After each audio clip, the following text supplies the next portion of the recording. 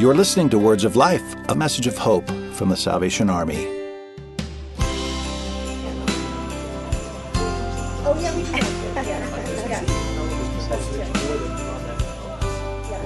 What's it like when there is sort of the literal or symbolic empty chair around the room?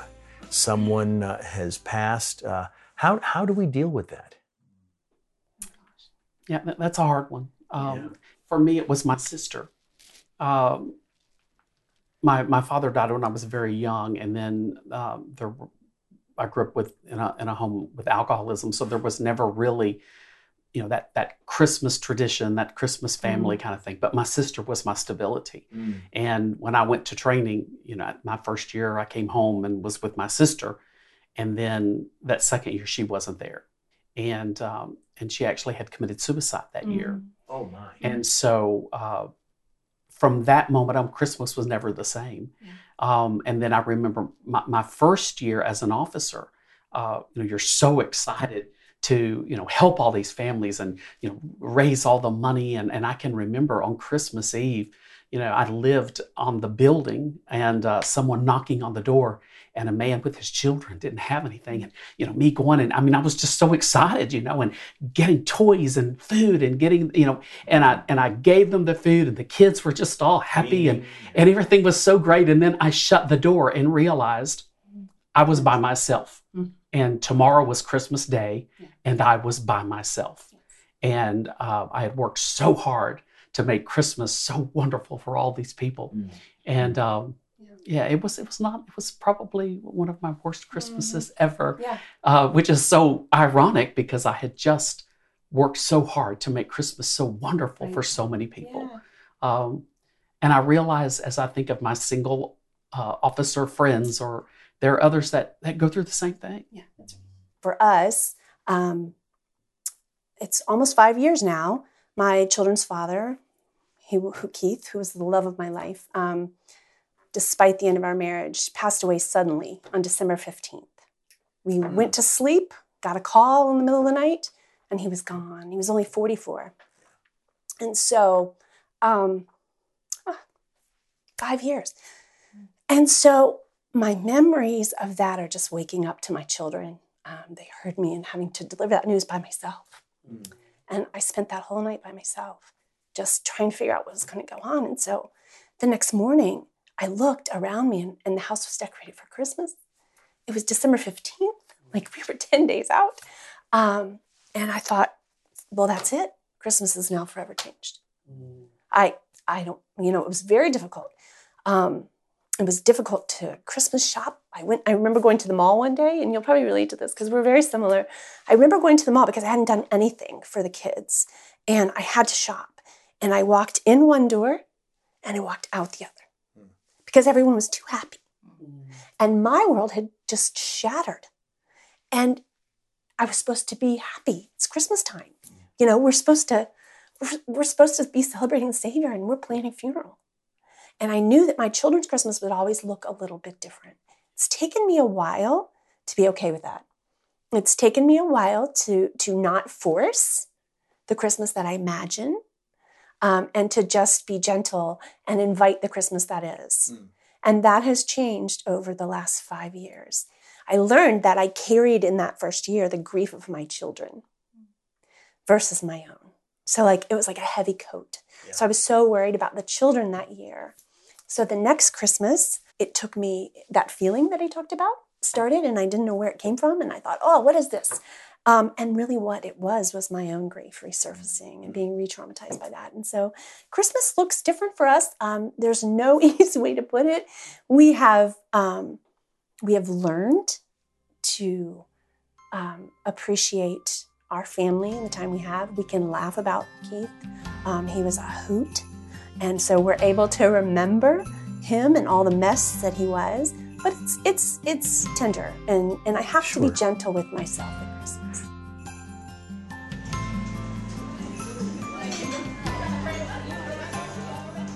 When my grandfather died, we saw a shift in our family. Yeah. And so not in a bad way, but you could kind of see that we really saw, and this was 4 or 5 years ago, we saw that there's people who were moved away, like who either like distanced themselves from our family, or who just was kind of letting live their own lives. And there's another part of me where, working for the Salvation Army and knowing the Salvation Army and the mission, and I understand the push and the pull, but some people are working from a place where it's unhealthy and emotionally draining. Yeah. And so, or it's just covering up what they've, it's like all this busyness because it just distracts from what they're feeling regarding Christmas or this time of the year, this season. We had, so my dad is one of 4 brothers. And we always like, my sister and I always talk about, it is like, they're all kind of like our dad. Like they all play this really important father figure role in our lives. And a few years back, my uncle, and he is the second oldest, and he lives in California, but we're super, super close. Always went there for a vacation. And he came, he'd been dealing with cancer, esophageal cancer. He came, and I remember it was the first time I'd seen him. My sister got to go to California a lot more. The first time I saw him since things had gotten really bad, and him and my aunt came, and they spent Christmas with us. And he was super sick. I mean, like, he had to drink like his drip drop, his medicine. And so like, I remember walking this like season with him, and so like, I'm not going to lie, like now Christmas is hard because he passed away that year following that Christmas. And so for us, it is a little bit difficult in our house because like, we don't get, like, we lost like part of my dad in that sense. And like, when all the brothers get together, it's this like, it always starts out with laughter and all their childhood stories, but like it always comes down to like, okay, like Denny's not here, you know, and part of us is missing, like part of dad is missing. And for us, like we were so fortunate to get that last Christmas with him and in our home, right. But like then to celebrate Christmas in our home and like kind of have to deal with like the memories of like, okay, he was here and that was a season and we were really blessed, but now we have to celebrate like in this with this loss. So I think like that I relate with that, like that melancholy that kind of comes along with all the celebration and the excitement and this, gosh, we're ushering in this like this birth, the birth of Christ, but at the same time, you know, you can't help but like face some of those like feelings and the sadness that can come with a loss at a time like that. So Christmas for me, I hate the business aspect of Christmas. So if I hate anything about Christmas, it's not necessarily anything related to Jesus. It's just the over marketing for money purposes.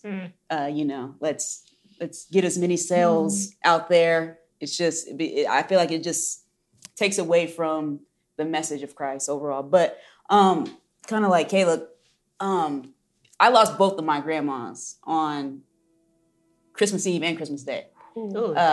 So it's like a bittersweet thing. Bitter because, you know, you lose somebody. It's just like, it's always hard. But sweet because they both knew Jesus and loved Jesus so much, you know. So for me, Christmas is, I always like to keep the perspective of Jesus, you know? Like, I don't like to dilute it with extravagant gifts and like things that don't matter, you know? So for me, it's more of a relational thing. I want to be with people that I'm close to, people that I find to be my family.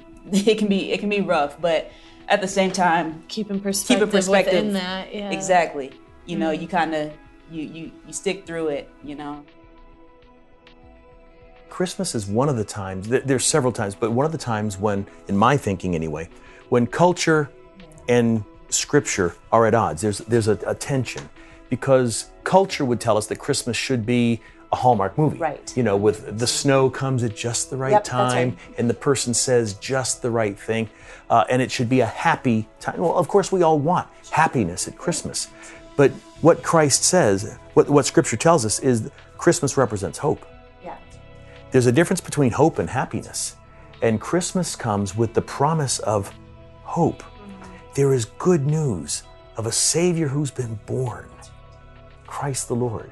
So that hope is what you can hang on to, because we all understand that the happiness that we all want, but that's fleeting. That's like catching lightning in a bottle. Who does that?